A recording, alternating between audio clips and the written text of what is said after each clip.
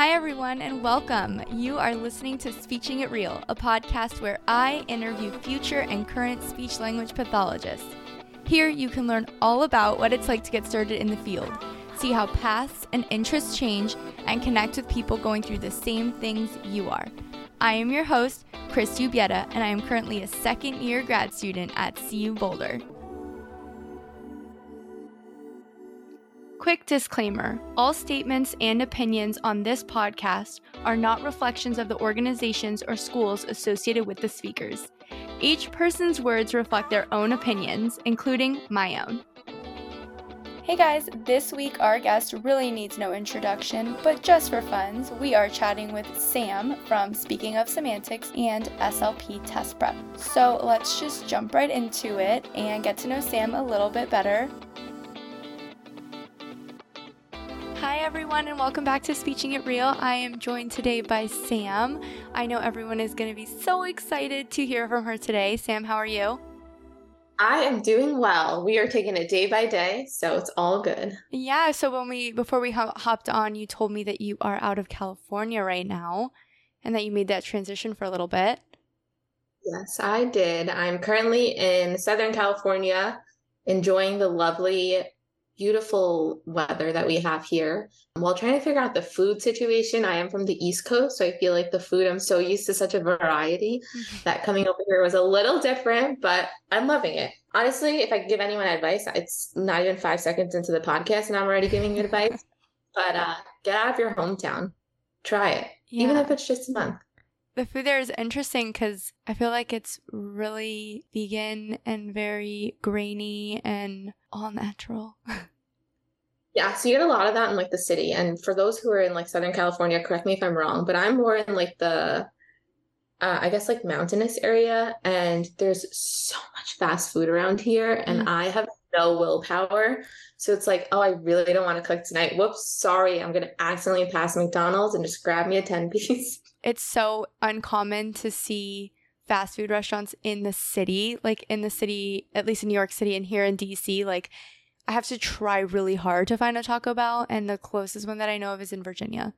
Exactly. So, but I mean, I'm loving it. It's a lot of fun, and I'm forcing myself to cook. So, oh, well, that's fun. That's a new venture. It's a hard one, but yeah. So why don't you tell our listeners a little bit about yourself?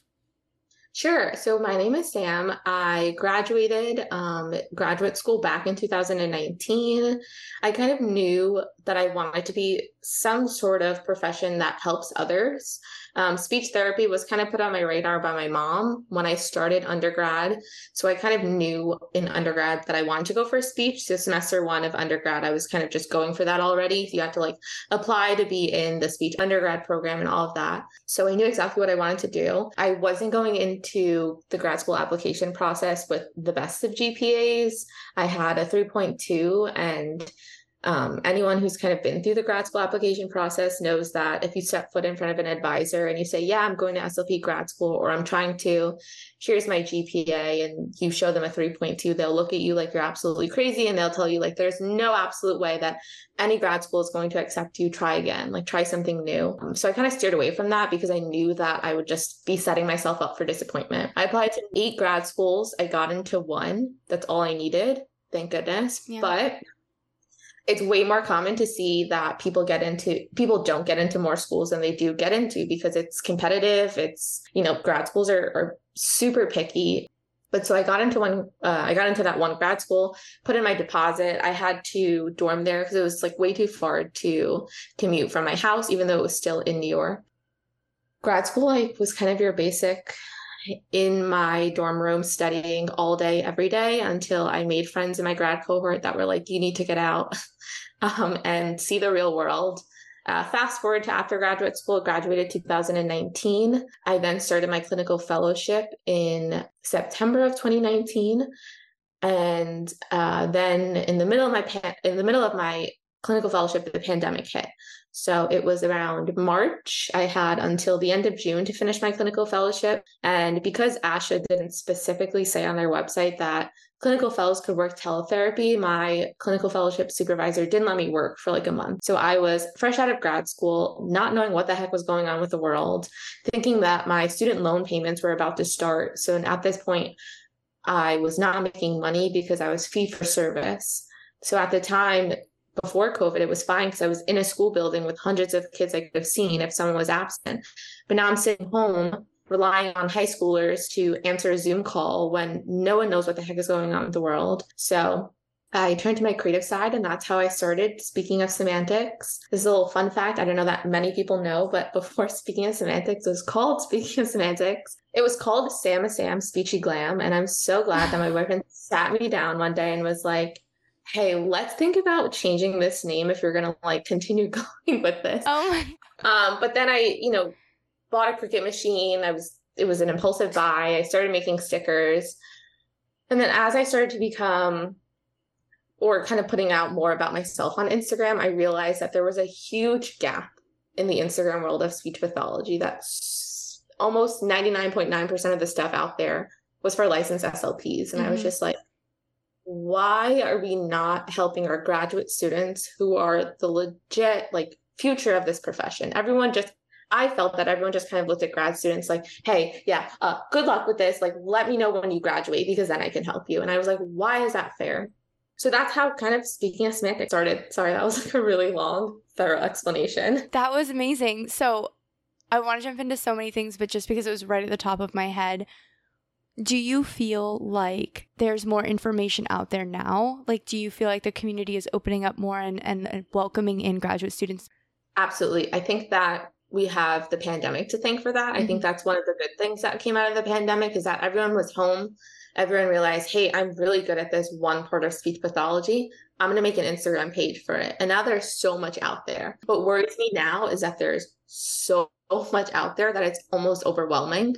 But I do think, yeah, there's a lot more kind of SLP influencers or on Instagram that are talking more about graduate students, because it also comes down to the language. Most posts before COVID only said SLPs. So that completely took out SLPAs and it took out future SLPs. I can't relate to a post if I'm still in grad school and this is only talking about SLPs. So it's more about the language too. So I find that the language is more inclusive to future SLPs, SLPAs, and speech pathologists. For sure. I mean, that's kind of what I'm doing here. A lot of that, breaking down those walls and learning a lot from one another, learning from different areas. I recently found out that some schools don't offer this sounds silly, but like some schools offer different classes, and I thought they were much more similar than I'm learning about. Like, for example, a lot of people don't have an AAC course, or it's combined with ASD or special populations. And so I think having those conversations and making people more aware of what other opportunities and what other universities offer is so important. There's so many schools. You can't figure out what all of them offer. So, and you also don't know right away which one's the most interesting one for you, or what's the most exciting, because you think you might like one thing and then you get into it and it's completely different.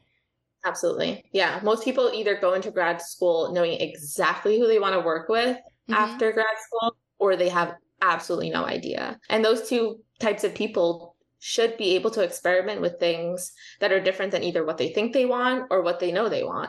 And I think that grad school is that place to experiment with that, because any other after graduate school, if you want to experiment with a whole new population, that's a full-on job you're getting. That is a full-on, contract that you're signing. And who knows if you're actually going to like this. Absolutely. So I want to talk a little bit more about your graduate school experience. You touched on a little bit of it. Did you feel like your graduate school experience really prepared you for what you were going to get into when you graduated? I will say I absolutely loved my alma mater. I did go to a sort of specialized graduate school, I think, and this is the statistic that they gave me when I applied, so I don't know if it's still as true, but it was one of 5 medically based SLP graduate schools. I didn't even know that when I applied, quite honestly. Application process, I was just clicking off whatever schools that were nearby. Like I didn't even have advisors telling me like what schools I should be applying to versus what aren't. I looked at the statistics, what schools are the best, and I just kind of went with that. But I really do believe that my graduate school prepared me for the real world. And I say that because I did have those specialized class. I had an AAC class. I had a full class on counseling, but that is not universal all around. There are tons and tons of stories I hear of students who, let's say, know they want to specialize in craniofacial abnormalities, and their school had one single presentation on it in some other class. Yeah. And it's sad because at that point, the student's going to graduate. They're going to try to find some sort of clinical fellowship within that scope, whether that is a job that they're dealing with craniofacial abnormality clients or whether it's not. But it is then all up to that student that clinical fellow at that point to pay for classes to help them get the knowledge that they were supposed to get. Mm-hmm. And that's why what you're saying before, like, I think that there should be some sort of more universal class directory for grad schools. Because how is it fair that I got that experience, but someone else who may have paid the same amount or maybe even more for their grad school didn't? Yeah, and there's so many universities that don't offer niche areas. And of course, a lot of them say it's because we have to have this generalized approach. And not only that, there's only so much we can add to the curriculum. So you have to continue to do continuing ed. I think it would be so cool if universities had like additional seminars that you could take. I know they have like some universities have electives, but why can't electives be like the university pays for you to do a continuing education that you want to do for an independent study or something of that sort? Like, it's so hard to know you want to do something with craniofacial abnormalities, like you said, if you don't even know that's a thing until you get into one class that says it one day and you're like, oh, whoa, that's really cool. So it's a lot of that missing information before you even get there. Yeah. And, I don't always want to kind of point my finger at grad schools because I think that grad schools have so much on their plate to get you from in the door to graduation. They have so much. But I think looking at grad school as a whole, it is so heavily based off of theory. Mm-hmm. I learned tons and tons of theories and the background of language. And granted, that is important. But then you throw me out into the real world and it's like, great, I know all these theories, but I have a student sitting in front of me who doesn't want to do an activity I plan. What the heck do I do then? Mm-hmm. Those theories aren't going to help me then. Mm-hmm. Or what the heck happens when I'm sitting in an IEP meeting, having learned only about the experience of an IEP meeting, but I have no idea what to say, how to talk to the parents. There's just so many little parts of speech pathology that aren't specifically taught in grad school that, we get thrown out into our clinical fellowship day one. And that's why we're drowning. And we feel like that's when that imposter syndrome kind of drips in because we don't have experience with this and we kind of have to learn it on our own. Yeah, the universities definitely lean into, and I guess it makes sense because the only way to really get the knowledge is to have the experiences. So I think they lean a lot on your externships and your internships and what those offer and give to you. But unfortunately, we can't work in every single setting before we get started, even though they try to tell us to work in a school setting before, or they try to tell us that we need to get a hospital setting before, or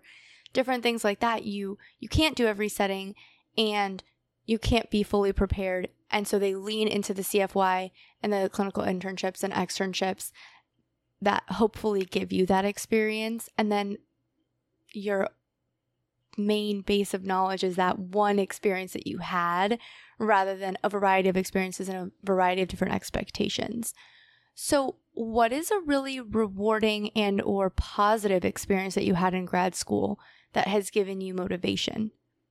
I would say my supervisors were really amazing in graduate school. I still talk to all of them, but I think that kind of looking back on grad school and realizing like who I was the first day versus who I was closer to graduation, that I grew so much as a clinician. And I feel like not many grad students realize how much they grow.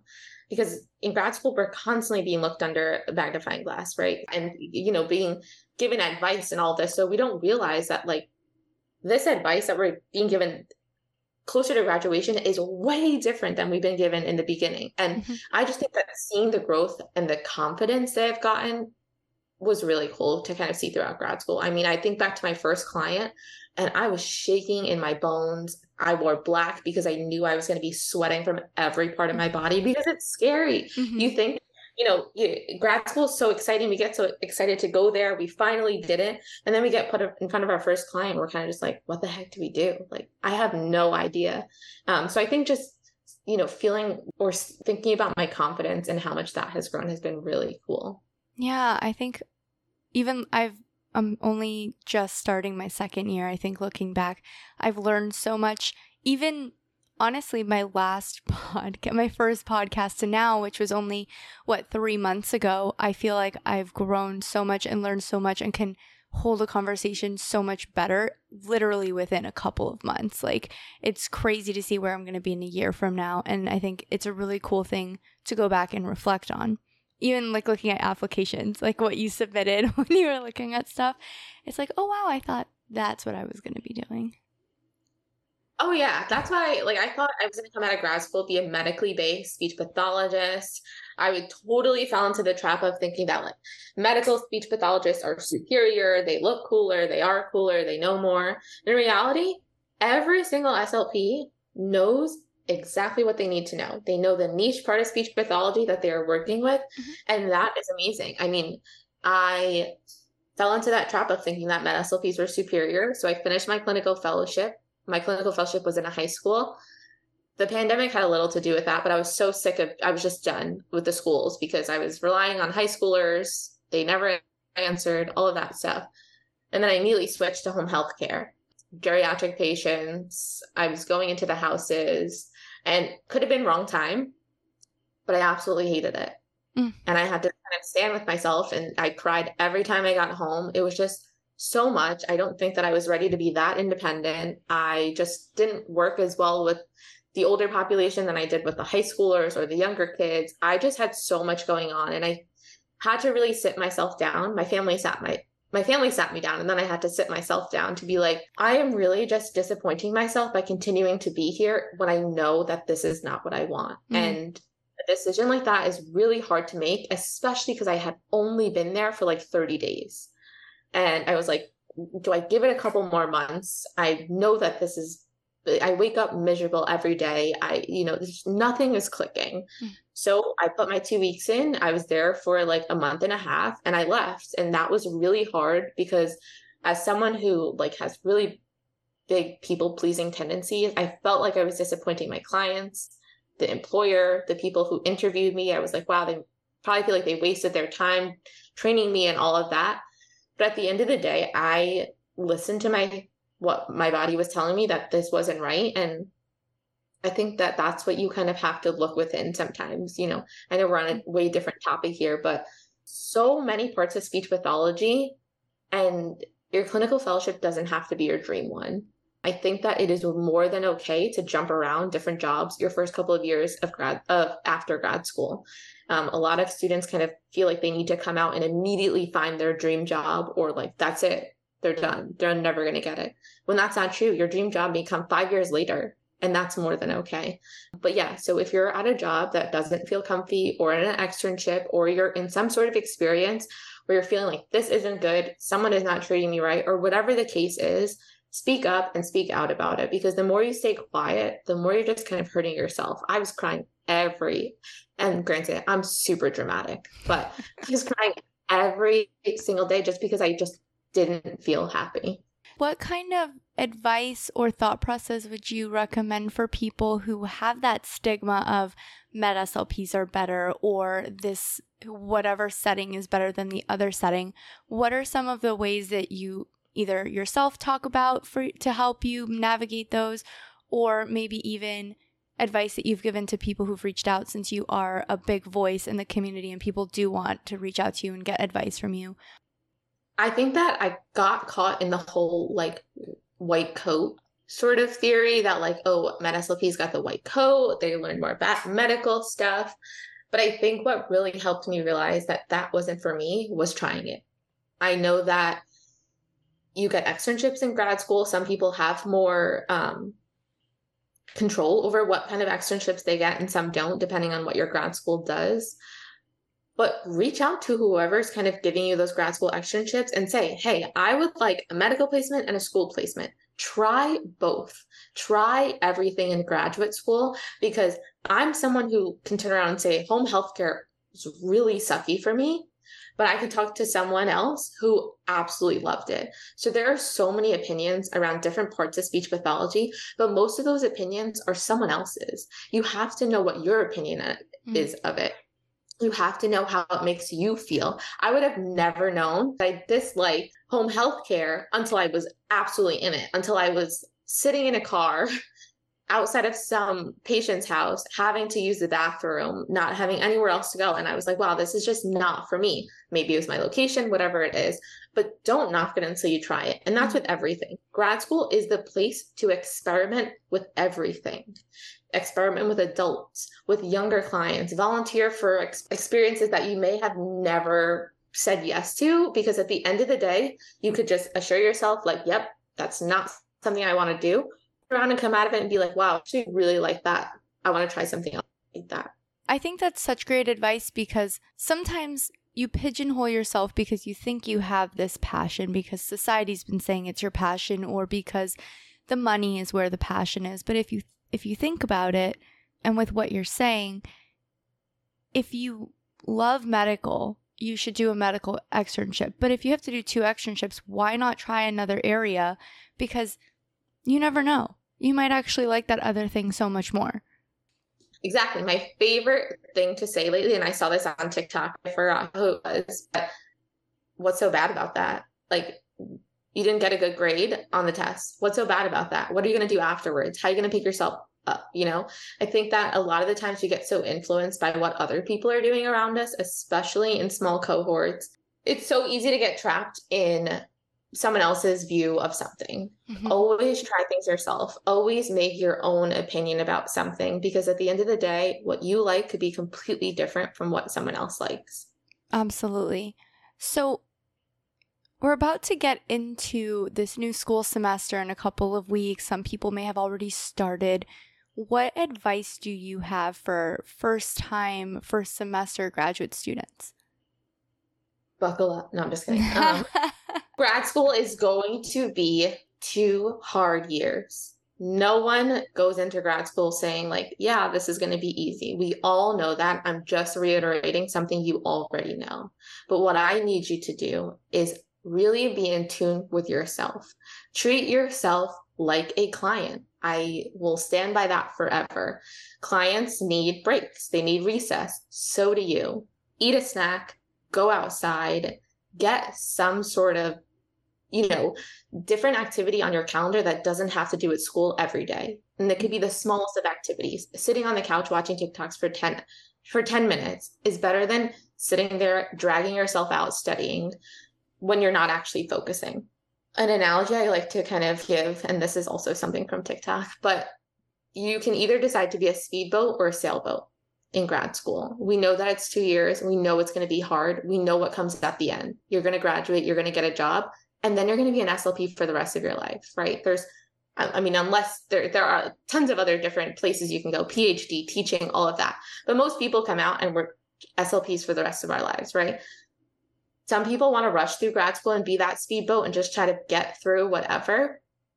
But I encourage people to be the sailboat throughout grad school. I encourage you to be that person who volunteers for things that are really scary, because at the end of the day, you were a student and you were allowed to make mistakes. I encourage you to sit back and take a second, take pictures of your journey, take pictures of the times that you're crying in your car because you just got a really bad grade. And I know that sounds crazy, but you're going to look back in a week, in a month at graduation and say, wow, it was really hard, but you know what? I did it. And I think the biggest part the hardest part about surviving grad school is really believing in yourself. I think that grad school application process tears us down to feel like we are the absolute just garbage on the floor, that we need to prove why we deserve to be there.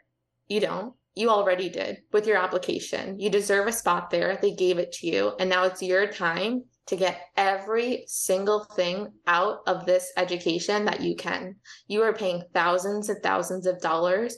You need to make sure you're getting the education that you deserve for spending all this money. If you have a question, ask it. Who's judging you? Let those people judge you. If they're going to judge you, that's something that they need to figure out within themselves. It has absolutely nothing to do with you. Let the people around you judge you, which I don't think that they actually are, but I know that sometimes what we kind of figure when we're scared to kind of talk up and talk out about things that we misunderstood. This is your journey. You are in complete control of your journey. There are certain things that come on your journey that we may not have expected, but we can't plan everything. Mm-hmm. Worrying about the unknown of what's going to happen next is going to take up so much time and so much energy. Things will come, things will happen. You'll have good days and you'll have bad days. And every single day is part of your journey, whether it's good or bad. I love that. And you said take pictures when you're crying, when you're happy, everything. My roommate is totally going to obsess over what I'm about to say. Yes, this is for you. I am still not downloading Be Real.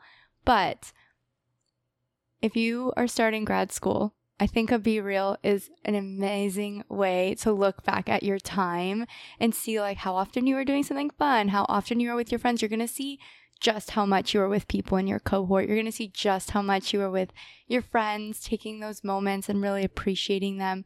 Looking back on our last year in some of those Be Reals from my roommate, I was like, wow, we had so much fun. We struggled. We were trying. We were in school all the freaking time, but we had such a good time together. We were giggling and laughing and there, and then we were studying, and then we were smiling, and then we were studying, and then we were working out. And it was great to look back and see all of our experiences. And even those just day by day, quick little checking out, it's really cool to look back on.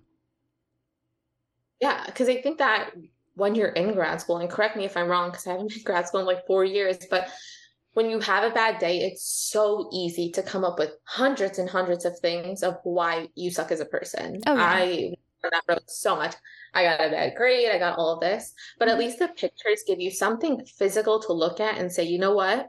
I'm not doing it half as bad as my brain convinces me of. Mm-hmm. This is proof that 2 weeks ago, even though I got a really bad grade, I was laughing about it. Mm-hmm. And that is what makes the grad school experience. We don't realize how many things we do because the days go by really slow, but I feel like by within a blink of an eye, we're at graduation and we're like, how do we do that? Mm-hmm. I mean, a lot of my posts on speaking of semantics, I have hundreds and hundreds of pictures of when I'm in grad school, and people are like, why do you have so many pictures? I'm like, I just documented every single part of my life so that I can look back and say, hey, I did this. I'm doing a good job, even though my brain is convincing me not. One thing that I really like to do, and I still do this now, outside of grad school, is I have an album in my phone called Pick Me Ups. Whenever I got a good grade, a message from someone that was really heartfelt, a message from a professor, a pick me up text message from my mom, anything that made me smile and happy, I screenshot it and I put me into that Pick Me Up album. Because on days where I couldn't get myself to be happy, be excited, or anything, I go back into that photo album. And again, it's just physical proof that you're doing a good job. It's really easy to think of all the bad things right now, but here's proof that there's good things also. 100%. That leads me into a big question. And you've given a lot of advice on this already, but we can think about it just a little more. People that are in grad school now or have been and or about to get started, you face hard times. Things happen, bad grades, life, really hard classes. Even if the grade isn't there, the class might not be coming to you as easily. What is some advice that you have for people who are struggling in their program, either with something mentally or their performance isn't what they want it to be? What can help? Obviously, this helps, but yeah, and also asking for help. I think that it's so hard, and I'll talk more on a personal level than generalizing, but I think even for myself as a grad student, it was so hard for me to accept that I needed help with something. I was someone who, if I didn't get it in class the first day, I would go home and try to teach myself over and over, find resources. When in reality, my professors were getting paid to teach me. If I didn't understand something, I could have easily just scheduled an office hour with them to say, hey, I'm not understanding this. Mm-hmm. Or I was also in my professor's office a lot for like test remediations. I am just not a good test taker ever. You test me on the alphabet and I guarantee you I will get something wrong just because I don't do well in environments like that. So I think my biggest point of advice to someone who's about to step foot in grad school is really, really try to change your mindset about things. And this is something that's not going to come overnight. This is something that's going to take a long time to kind of help yourself get through. I'm still working myself through it, but mindset is everything. You get a bad test grade. What's so bad about it? And what are you going to do about it now? Right? Test grades are not to say you're going to be a really great SLP if you get 100, or you're going to be a really crappy SLP if you get a 60. No, it's just telling you data on, hey, these are the things you understood, and these are the things that aren't clicking so much. What are you going to do with those things that aren't clicking so much? Because you can walk away and be disappointed and cry about it, but then those things that didn't stick could come up in the praxis later. So it's all about what you're doing to make yourself better by 1% every single day. I think that we get on this kind of kick of trying to change the world every single day. All you need to do is just change something to be 1% better tomorrow, whether that's reaching out to a professor for help, reaching out to a friend. It doesn't always have to be a professor. It could be a friend. It could be a professor that teaches something else, but maybe the way they explain something really clicks with you.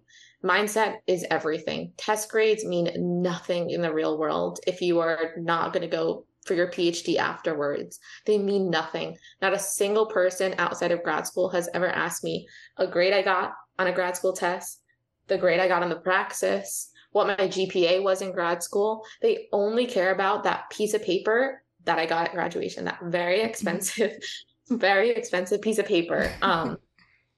But also the person who's going to bust their butt to get straight A's, and the person who kind of just did the best that they can, has some A's, has some B's, has some C's. Each one of those people get the same exact paper at the end of this. So try not to drive yourself crazy, reaching a level of perfection that's going to be nothing in the real world. Absolutely. I think a lot of that is very encouraging to think about, because in our field, but probably in almost every field, people are really hard on themselves. People are trying to just do their best, but then they're also never think that what they're doing is good enough. And I think that happens, like I said, in every aspect of life and in every career path. But then I think it's tenfold in those paths where you're helping people in helping professions, and you want to feel like you're giving somebody who you're helping everything. And that's why a lot of us in this career path are empaths, or are very apathetic, or are very in touch and in tune with our clients and their emotions, and we want to do better and we want to be a part of that. I like how part of what you're talking about is that we're looking inward and we're also improving ourselves so that we can improve and be best for who we're working with. Yeah, because I think that it's hard to control everything else. We can't control the supervisors we get. We can't control how they teach us. We can't control the professors. We can't control any of that. So what we can control is how we react to situations like that. And again, it's not going to come easy. I've cried tons of times because of a bad grade. And let yourself feel those feelings. It's okay to cry. No one is expecting this to be an easy kind of 2 years. But after you give yourself an hour, what are you going to do next? Are you going to get yourself that Taco Bell to make yourself happy? And then you're going to schedule something with your professor? That's what we want to see, right? It's okay to be sad, but what are your actions afterwards? For sure. So let's go into some questions I received when I posted an Ask Me Anything on my Instagram. Oh my gosh, I forgot the name of Instagram. It's okay. So one of the biggest, most popular questions I got was, what do you do? What is your day to day? What is your life? Are you an SLP? Give us a day in the life. Okay. Right now, I'm currently not practicing. A lot of that has to do with the fact that we moved out here to California. I didn't want to get like a temporary license or any of that. I kind of just wanted to use this year, honestly, to figure out who I am, because I think that coming out of grad school, going right into the real world, and then also creating my business was a lot. So not currently practicing right now. However, me and 5 friends from grad school are opening a private practice together when I get back to New York. I will eventually start practicing again, and I'll be working with that life skills kind of high school population. But as of right now, I am not working being a speech therapist. Every day is more hectic than the next, but I do run every aspect of speaking and semantics and the SLP test prep myself. So I make everything that comes out of Instagram. I answer all the DMs. I answer all the customer service emails. So although it may not seem like a lot, all those little tasks kind of add up to like a full day of work. On top of that, I also do the SLP test prep. That's kind of my newest child that I spend a lot of time on. So what I do with that is I create all the questions, I create all the Kahoots, all the recordings, and I create all the worksheets. So a day by day would usually look like in the morning, I wake up, I mosey on into my office, I pack orders, answer customer service emails, and then I'll transition into doing things for the SLP test prep. Right now, it is the middle of August, and I'm working with the web designer to do a new SLP test prep website. So a lot of little things that kind of make a full day of work. But yeah, not practicing, just doing my little businesses. I mean, you're helping a ton of people with your businesses, so just not your little business. Okay, we'll do a couple more questions, and then I really want to get into a ton more about the SLP's test prep, and then a lot about your business in general. So another question, drop the skincare routine, girl. Oh my God, I literally am wearing 2 pimple patches right now. I can't see them. I use everything that my esthetician kind of gives me. She's back in New York. I could send you the stuff because I don't know it off the top of my head. But she is a creator of Skin and Soul. So any Skin and Soul item is heaven sent from her. But I'm also really bad at routine. So don't think that this is like an every night thing. This is like when I remember, and I am not sleeping on the couch and then running up to bed and sleeping there. So fair enough. I have to be truthful. How to be truthful. I mean, it's hard to know your skincare routine off the top of your head. You're not expecting people to be seeking that out on this podcast today. Okay, another one, and I'm looking at my phone just to make sure I have them correctly. Mm-hmm. What are some of the tips that you have for someone who's starting a merch and or Insta page for the SLPs? Oh, that's a fun one. I will say, very exciting. There is room for everyone, but be careful with inspiration versus like full-on copying. The field is very small. I mean, granted, there's 1,000 ways to write. Everyone deserves a voice in a bunch of different colors and a bunch of different fonts. So there's definitely room for everyone. Just be careful with inspiration versus copying. A business will really teach you how to have a backbone, which I never really had. I'm like always a people pleasing kind of make everyone happy sort of thing, mm-hmm. But it really helps you like build a backbone, stick to your policies. And what else could I kind of give? Have fun with it. Starting a business is so fun because you are in charge of everything. Be creative, have lots of fun. Know that there will always, always, always be someone out there who doesn't like what you do. I'm someone who expected everyone to be like, oh my gosh, I love this, until the 1-star reviews started coming in. And I found myself again crying to my mom, being like, why do these people hate me? But at the end of the day, not everyone will like what you're doing. And the people that don't like it will let you know more often than the people who do like it. That's so true. The haters gonna hate, the lovers say nothing. New quote. Throw that on a sticker. Yeah, I love that. What are some of the clinical settings that you've worked in, and what was your favorite? So I did my clinical fellowship in a high school, and then I transitioned into the home health care. And then after that, speaking of semantics was getting like a little too hectic for me to be doing like full-time SLP jobs and doing the sticker orders. And at that time, I also was starting my SLP test prep. So what I did was I just did maternity leaves here and there.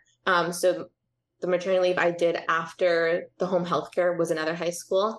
And then the maternity leave I did after that was also another high school. Mm-hmm. But the most recent one was a supervisor from grad school who was pregnant, and I was taking over her job while she was on maternity leave. So this is just a little input I'm going to put in there. Make sure you keep contact with your old supervisors because you never know when there's going to be a job that opens. I love that. I love that you're jumping around and kind of fulfilling things in different ways. Like I don't think people like innately think that that's an opportunity or an option. And that's one of the cool things about our field. Like there's always something a little different. Always. And I would say my favorite one is high school. Yeah, I just really love the high school population. I do want to at some point go back to the home health care and be like, okay, was this really not for me or was it just kind of like wrong time? But high school is my favorite. I feel like I never hear that. So that's pretty cool to know. And this is another thing too. I had no idea I wanted to be a high school speech therapist until for my first externship, I got placed in a high school. So before, my feelings about this were like, oh my gosh, I look like a high schooler. This is not what I want to do. High schoolers have so much attitude. Like, how am I going to get them? It's so easy to just be in front of a child and be like, oh, big colors. But if you do that in front of a high schooler, they'll just curse you out. But no, they're going to be gone in seconds. Exactly. But this is like a perfect example of like something I never thought I wanted to do. I got placed in an externship that was in high school, and almost all of my experiences after graduating have been with a high school. I really just don't hear about high school a lot, and I think that's a really cool experience, and I think just talking about it more would be really fun on your Instagram too, just telling people more about it, because it's just not, I feel like it's not a setting and a population people talk about as much because people don't expect there to be a lot of SLPs in high schools. Yeah. So like my day-to-day, it depends on, so I was at one high school and I had two totally different experiences there. The first time I was there was for my externship and I was within the life skills classroom. And that was a classroom full of students who kind of stayed in that classroom and did more life skills things. So they did gardening, cooking, cleaning. They did like neighborhood activities where we would go out to Walmart and they would have to practice how to do self-checkout, all of those things. And I love doing that stuff. Then I went back to cover my supervisor's position. She was more in the mainstream. She had more of like the mainstream kids where it would be, they come into my room and it's a lot more like literacy, problem solving, executive functioning stuff. So that's a lot of the stuff that you'll deal with in high school: executive functioning, life skills, college preparations, transferring skills for like test taking from the speech therapy room into their actual academic classroom. So it's lots of fun. I like it because I think that it feels like I'm making more of an impact with students like that, because I get to see them go off to college or whatever they're going to do. The life skills part of it is so cool. I recently heard someone saying that they worked at a high school. That's all they work on with people, and that's all they do is making sure that they're set up to do things like that, because post graduation, that's most likely what they're going to be doing, not going to school. And I think that's so neat. It is definitely fun, and you definitely have fun because you're dealing with kids who think they're way too cool for school at this point. And I just challenge myself to not give them attitude back, but sometimes it just slips out and they're like, whoa, like, yeah. Don't mess with me. Oh, yeah. So let's jump into some social media things. Let's learn a little bit more about what you're doing there. You talked a little bit about how you got into your Instagram and how you started doing that, but why did you want to do that? Like, what motivated you to? I know you said the lack of content. I knew but didn't know that I was always a creative person. Like, it was one of those things that felt like it came so naturally to me that I didn't even realize that I was like kind of good at it. Now thinking back to it, my dad is a video editor and I guess he's been like teaching me all this stuff since I was little. So it was kind of in my nature, but I just really love doodling. My purpose for Instagram, my Instagram page, anything that I post is to be some sort of fresh breath of air when someone sees it on their feed. Because I think that Instagram is filled with a lot of perfection and all of that stuff, that I wanted to kind of make a space out there for someone who doesn't feel perfect to realize like, hey, none of us are perfect. Like, we're all just kind of really just winging it and figuring it out day by day.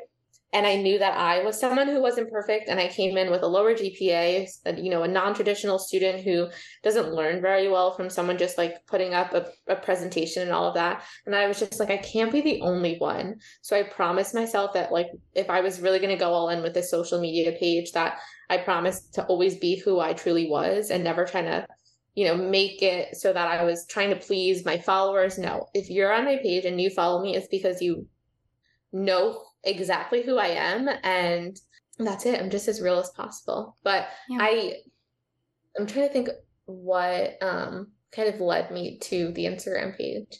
I don't know. I felt a calling, and I felt that if my story inspired one person to apply to grad school with a lower GPA and they got in, like, my job was done. Yeah. Yeah, so you've been very vulnerable and very open about how the Praxis was difficult for you when you first took it and that you passed, I think you said by 1 point. Yeah, so how do you, well, and I don't know if this is an insensitive way to ask this, I'm just asking, but how did you get the confidence to say, I can make a test prep and a study for people? Do people ever question that you didn't do as well? So like, why should they trust you? How do you feel like you are able to put this forward and keep educating people, even if someone might, refute you from your experience? Yeah. Well, so the reason I created the SLP test prep was because I felt like there was not much out there other than just answer a question, get it right or wrong, answer another question, get it right or wrong, answer another question, get it right or wrong, Mm-hmm. and just like a plain website that was white and black and driving me crazy. So I was just like, there has to be some sort of more fun way to make information digestible. I think that the way that I studied for the Praxis was very ineffective. And I'm trying to help students realize that studying from a textbook, like I tried to do, studying from this advanced review book and trying to memorize it from front to back, is not benefiting you at all. And it's probably going to drive you even more crazy. Mm-hmm. I haven't had anyone specifically kind of say like that they didn't trust me because of my grade, but I'm very open about it. And I think that it just goes to prove that you can be a successful SLP and still get a Praxis score that's 1 point above passing. I think that the Praxis doesn't really tell us much about how great of an SLP we're going to be. I just think it tells you who spent a lot of money on preparing and who good at answering questions, because that's really all it is. Most of the time in the real world, you don't have these black and white scenarios where there's one specific answer. So I always wanted to kind of create something that helps students who didn't learn the traditional way. And that's kind of how I'm here. And I think that it's working for students who have a hard time just kind of sitting in front of a textbook, especially after either a long day of externship or class. Absolutely. I think one of the things that I think you got to, one, learn from your experience and learn from what studying techniques don't work. I think, two, people like to learn from aesthetically pleasing things. Like, that is a helpful way to learn color coordinating. That's why that's a big thing in studying. Like, really good structuring in how you set up your paper or how you take notes. It's all really important for how you retain the information and how you find it successful. So one, I think that's a really great way that you offer information. And then two, I think that vulnerability and showing that the information, the information, like you already know it. It's that test taking strategies are different for different people, and also test taking itself is different for different people. Like, you probably can recall a lot of this information, yet sitting in a room with nobody around and you have to be completely quiet for 3 hours is anxiety inducing. Exactly. Yeah. Shoot, I forgot what I was going to say. Oh, so another thing too is that I'm open about everything. I'm an open book. You can ask me about anything and I will tell you how it is, because there's no purpose on hiding it. If it's going to help you on your journey, then what's the purpose of hiding it? There are other test prep programs out there. And I tell people there are other things out there. If something else works better for you, I'm so happy for you. Like, I want people to go for what is best for them. Yeah. And I feel as though there wasn't something for students who don't learn in the traditional way, students who have ADHD, students who, have learning disabilities, students who, I've had tons of moms come on and say that they don't have much time to study. So listening to a video on 4 times the speed was a lot better than having to sit down and answer questions. And not to say that I'm comparing any test prep programs, because there's something for everyone out there. But I'm just as transparent as possible. If you like this, or if you are bothered by my 162, then I don't know. Go somewhere else. Yeah, it's just the people who make the textbook didn't have to take the test, did they? Yeah. And also, like, it's just a silly test. It's just another checkbox. So how do you curate your questions, or how do you come up with them on your own? Do you use sample questions and then curate and modify them? How does that work? So I really just sit with this advanced review book all day long, and I use the index in the back to help me create answer choices. And then out of those answer choices, I decide which one is right, and then I'll create some sort of scenario in there, or just a straightforward question. So the questions are either scenario based or more straightforward. Those straightforward questions are more to help you realize, like, okay, had this been the day of the Praxis and I wouldn't have gotten this question right, how can I study it so that I'll actually be able to get it right on the day of the Praxis? A big part of your message on social media and with the SLP test prep is that you have courses and you offer webinars for grad students. What is your most popular service, and how do you recommend people take your services and or courses? I would say the most popular is the SLP test prep, the unlimited subscription, because it gives you everything and anything that we've ever offered from the first day we started the SLP test prep.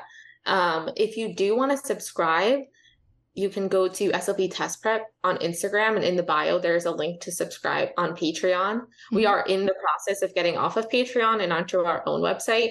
Awesome. So yeah, that's super exciting. I'm really, really exciting. It's a big project, but hopefully it will be out soon. But within that, if you, with our new website, it'll be a lot easier to give like cohort discount codes for students who want to sign up in a group rather than just by themselves. All of that. If you are interested in maybe trying this to see if it's something good for you, I do initial meetings that I come and I present Kahoots. And I know we're backtracking a lot, but I really meant to say this before. Initial meetings and inviting special guests, let's say from Instagram, are a really good way if your school doesn't give those niche kind of classes. Having like a monthly initial meeting and inviting like people who are really good at craniofacial abnormalities or all of that is a good way to get your cohort access to that stuff, especially as a student, because some people don't usually charge for that. But going back to everything else. Yeah. That's awesome. No, that's great information to include. And as a group, yeah, you could just ask a random person in the area. If you go to your conference for your state conference and you ask someone there, or someone in your cohort is able to go and meet people and then bring them back to your university, that's a really, really great tool. Yeah. Why should people use your services? Let's just blow it up, girl. Tell me about it. Because you need to. No, I'm just kidding. I feel that my SLP test prep is very lighthearted and fun. And that was part of my mission statement when I started. I didn't want to be just another test prep program that felt miserable when studying. So we have lots of fun. We sometimes make inappropriate like jokes to remember things, but necessary. Hey, whatever helps you remember things is that. We do have lots of fun. Also, it keeps you accountable. Every Tuesday we have a live session. You don't have to come. It's not mandatory. Nothing is mandatory as part of my SLP test prep. It's just kind of like, here are all the resources that I've created. You take and you do what you need in the timeline that you need. I didn't want students to feel like they needed to be pressured to do everything on there. I'm just trying to create a library of resources that help you study. That's not just picking up a textbook and trying to memorize it. My goal with every question I ask afterwards is to break it down as simple and as digestible as possible. I didn't want to just sit here and give you definitions with long words and all that where you had to like later on go teach yourself. No, I'm going to break it down for you as simple and as small as possible so that you actually remember it and understand it. So that if you have a Praxis question that comes up on the day of the test and you've seen a vocabulary word that you've worked with before on the Kahoot, it will feel comfortable, it will feel familiar, and it will allow you to be able to identify or use process of elimination to identify the answer. That's awesome. One more question on this. What comes with the unlimited package?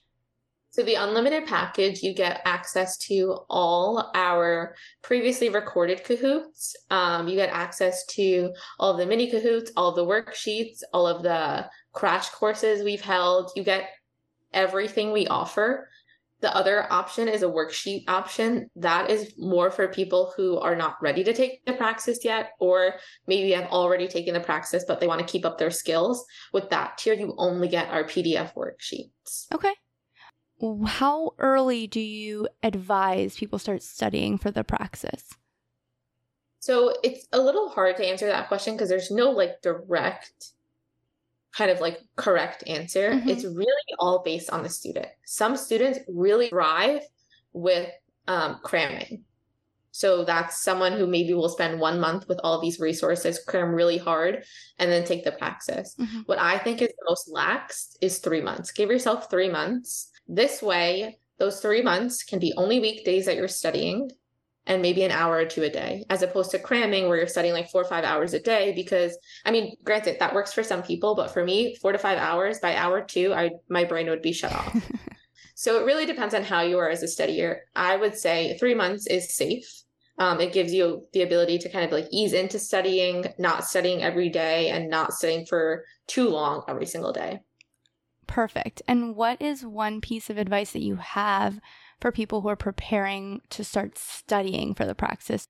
So if you're studying within the SLP test prep program, what I always suggest them to do is just start with a Kahoot. It doesn't have to be the first one. It doesn't have to be the last one. The Kahoots all have, if they're not topic specific, they have a little bit of everything on it. Start with a Kahoot and see what questions you get wrong. Right? So studying for the Praxis isn't about studying everything all over. Studying for the Praxis is really focusing on the stuff that's hard for you, because why would you waste your time studying the cranial nerves if you could close your eyes, say them in your sleep, right? There's no sense in studying that if you already know it. Yeah. So really focus on the questions you're getting incorrect. And that's too if you're not doing the SLP test prep. I know there's tons of questions with the advanced review book and there's other test preps out there, but really, really focus on the questions you're getting wrong. Mm-hmm. Write down that topic. So if you get a question wrong about, I don't know, fluent aphasia, write it down. And then when you're independently studying, use that, write down on like a study sheet, but then use that study sheet to then create a personalized study sheet for yourself.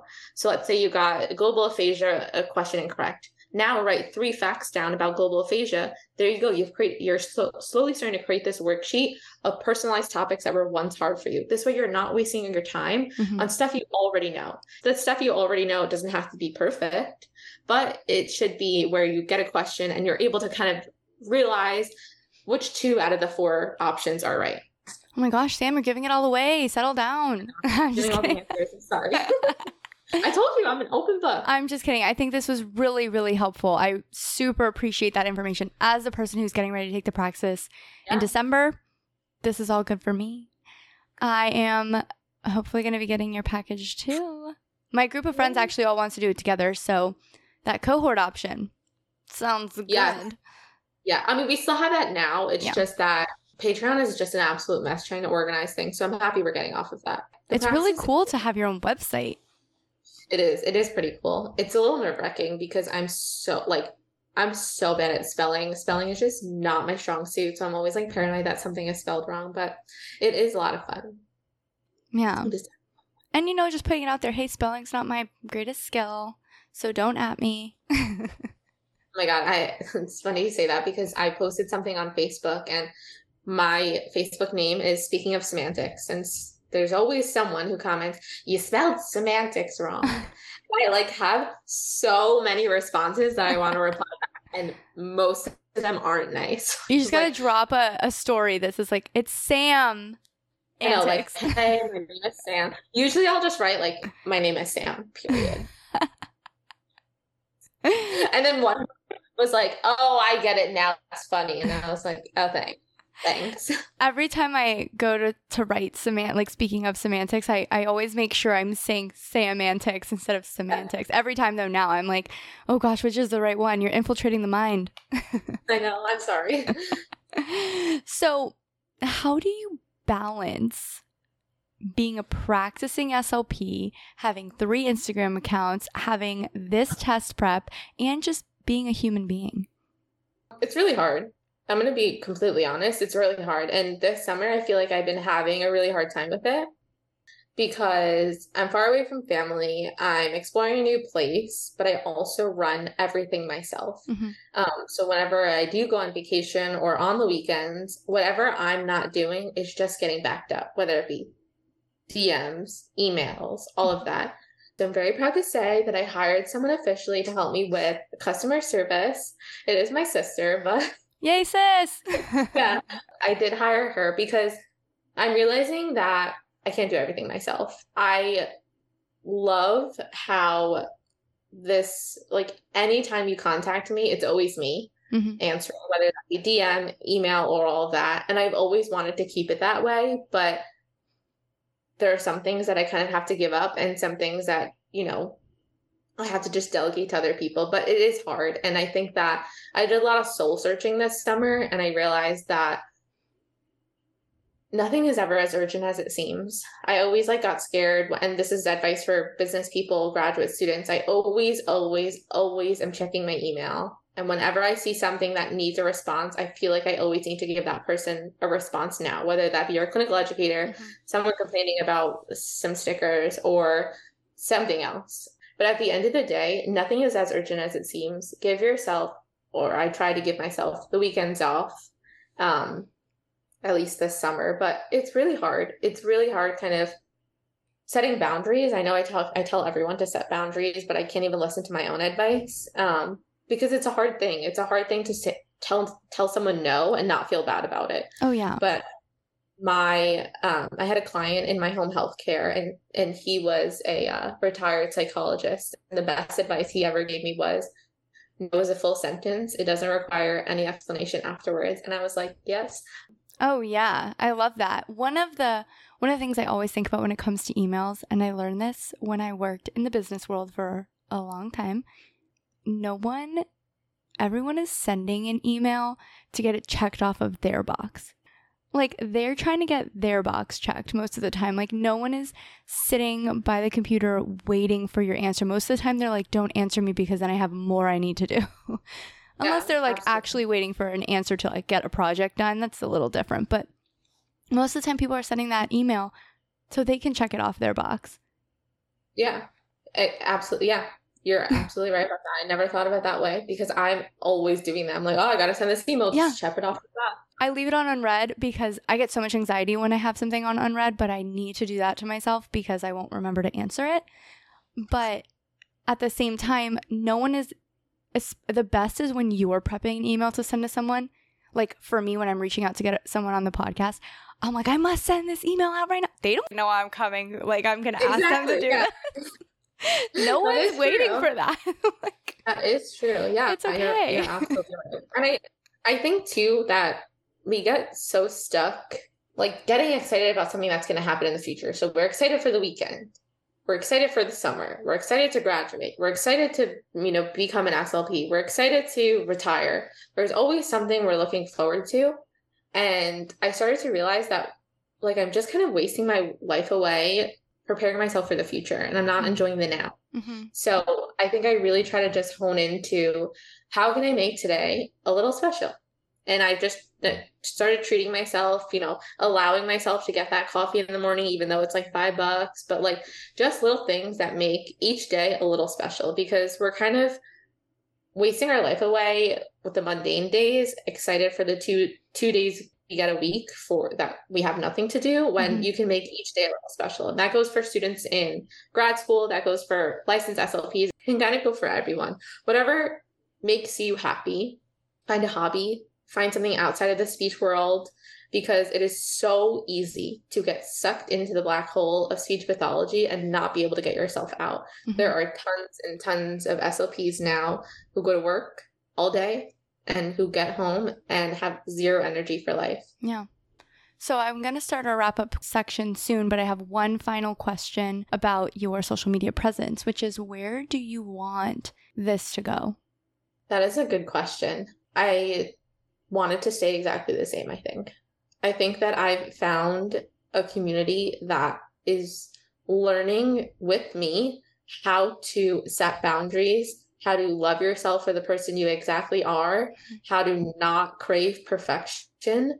And I think that my little space on Instagram, I hope, brings people laughter, relatability, and just makes them feel seen in a world where everything always seems to need to look or be perfect. Mm-hmm. So if I can just stick with the whole like, hey, no one is perfect out there, no matter how hard they may try to make it seem like they're perfect. And we're all just kind of winging it. And we all just kind of laugh through our work day. I mean, we're all just work wives. I think that's what it is. We're all just work wives. To one another, yes. Yeah. Love it. So let's get to the wrap up. We're wrapping it up. We're almost done, like a little present. What is your dream job? Ooh, honestly, I think I'm living it. I have really beaten myself up about the fact that I'm not treating right now. I've told myself time and time again, like, you spend so much money on grad school and you're not teaching. But slowly I'm coming to the realization that you can be a speech pathologist in so many different settings. You can be a speech pathologist in a private practice or in whatever. Sorry, what was your main question? I like completely lost my train of thought. That's okay. So it was, what is your dream job? But I do have one piece of feedback to what you said. Yeah. You said that you said not teaching, but I think you mean not practicing. In a way, you are doing exactly that. You are providing this community, and you are everything that you've learned and everything that you did in grad school, you're utilizing now for this community. And you're utilizing a lot of it to help people who feel like they don't have a voice at this stage in their career. So I think you are doing what you went to school for, just in a different way. Yeah. And that's one of those things, like, it's so hard to convince your brain otherwise. Like, I'm doing exactly what I want to do. Yet sometimes I have that imposter syndrome where I'm like, well, maybe I should just go get a job just to be treating. But you're right. Like, I'm helping people. Mm-hmm. That's really what speech pathology comes down to. I'm helping people, and that's what I'm doing. And my dream job, I always thought that I wanted to kind of work at a school, like eventually transition into the life of, some sort of professor. But I'm like, I can reach so many more people by just being myself on Instagram. I don't have to be tied to any specific school. I just want to be that person that I needed in grad school for everyone else. Yeah, I think you're doing a lot of that. You are a practicing SLP, just in a different way that no one has been an SLP before. You're right about that. You're doing it. You are a speech language pathologist. You're teaching those of us who need a little extra support and a little extra guidance to become SLPs. Like, it's almost the ultimate level. Yeah, you're right. You're right. You're right. Thank you for that. Of course. I mean, honestly, in this community, we see you. Everybody knows who you are. You're reaching a lot of people. You're helping a lot of people. The community sees you. The community reaches out to you. That is why this feels like a full-time job right now, because so many people are relying on you and your experiences and your teachings, and really just uplifting a lot of people that don't feel heard. Yeah. Yeah, I appreciate that. Thank you. I always tell people, I'm like, there's a lot of SLPs on Instagram with really big followings. And I never want to be just like another person with a big following that everyone just kind of like, oh my gosh, everything Sam says. I'm like, call me out on my shit. Like, call me out when I'm doing things wrong. I am just a regular person like everyone else. And I am just letting everyone know that, like, hey, my story is just as similar as yours. We can fail tests. We can have really crappy GPAs. We can not get into all grad schools, yet we can still be successful speech pathologists. Absolutely. Part of the wrap up, what is your go-to movie, book, or TV series that you like to consume when you need a mood boost? Oh, this might be like, people may not like expect this from me, but I love really crappy reality TV. That is just a common thread on this pod. Yes, I love Below Deck, Real Housewives, anything that like my brain doesn't actually have to pay attention to, but I could have on in the background. Mm-hmm. Favorite movies, I would say, this is also funny. Like, I'm so not a serious person. Favorite movies, I would say, are Pitch Perfect and Step Brothers. I could watch those on repeat all day, every day. Mm-hmm. Yeah, that's basically what I do on my time off. Love it. So where can our listeners find and follow you, Sam? So I run way too many Instagram pages, but my main one is Speaking of Semantics. It's semantics is spelled S-A-M, not S-E-M. Or you can find me on the SLP Test Prep, but the Instagram is just SLP Test Prep. That's my test prep program. I newly started the SLP Grad Network, which is kind of what the SLP Grad Club was, except I changed it a little. The SLP Grad Network is just supposed to be like a free Instagram page for relatable grad school stuff, but also resources. So that's SLP Grad Network on Instagram. If you like any of these designs, or if you like speech stuff, you can find all of my designs on speakingofsemantics.com. I think that's about it. Okay, and guys, all of that will be linked in the show notes below, so we can find all of Sam's super awesome things online. Buy some stickers. You know, my super awesome quote from before, which was, haters are going to hate and lovers aren't going to say shit. Feel free to drop that on one of those. I will take the credit. I'm down.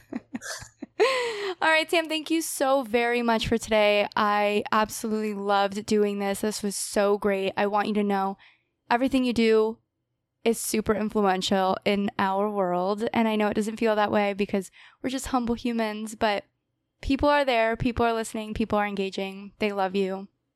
Thank you for having me on. Thank everyone for loving me for who I am. I love you guys just as much back. And my DMs are always open. I know I complained a lot about how I have a lot of work, but DMs is something that I kind of really take to heart because, again, I don't want to just be that influencer or whatever with a lot of followers that answers nobody. So I answer every single message. It may take me a couple of days, but I do. And it'll all be okay, because what's so bad about anything that happens? Nothing. Mm-hmm. You'll survive in the end. So, guys, like Sam mentioned before, reality TV is important. It is a Monday night. In 30 minutes, I gotta go watch The Bachelorette. Go Charity Lawson. I am pumped for the Men Tell All. So we will catch you all next week. Thanks so much for joining us. Bye. Thank you all so much for listening to Speeching It Real. Please help us reach a bigger audience by rating us 5 stars and dropping a review. You can contact me anytime on Instagram at SpeechingItReal or via email at speechingitreal@gmail.com. You can reach out with any questions, comments, or recommendations.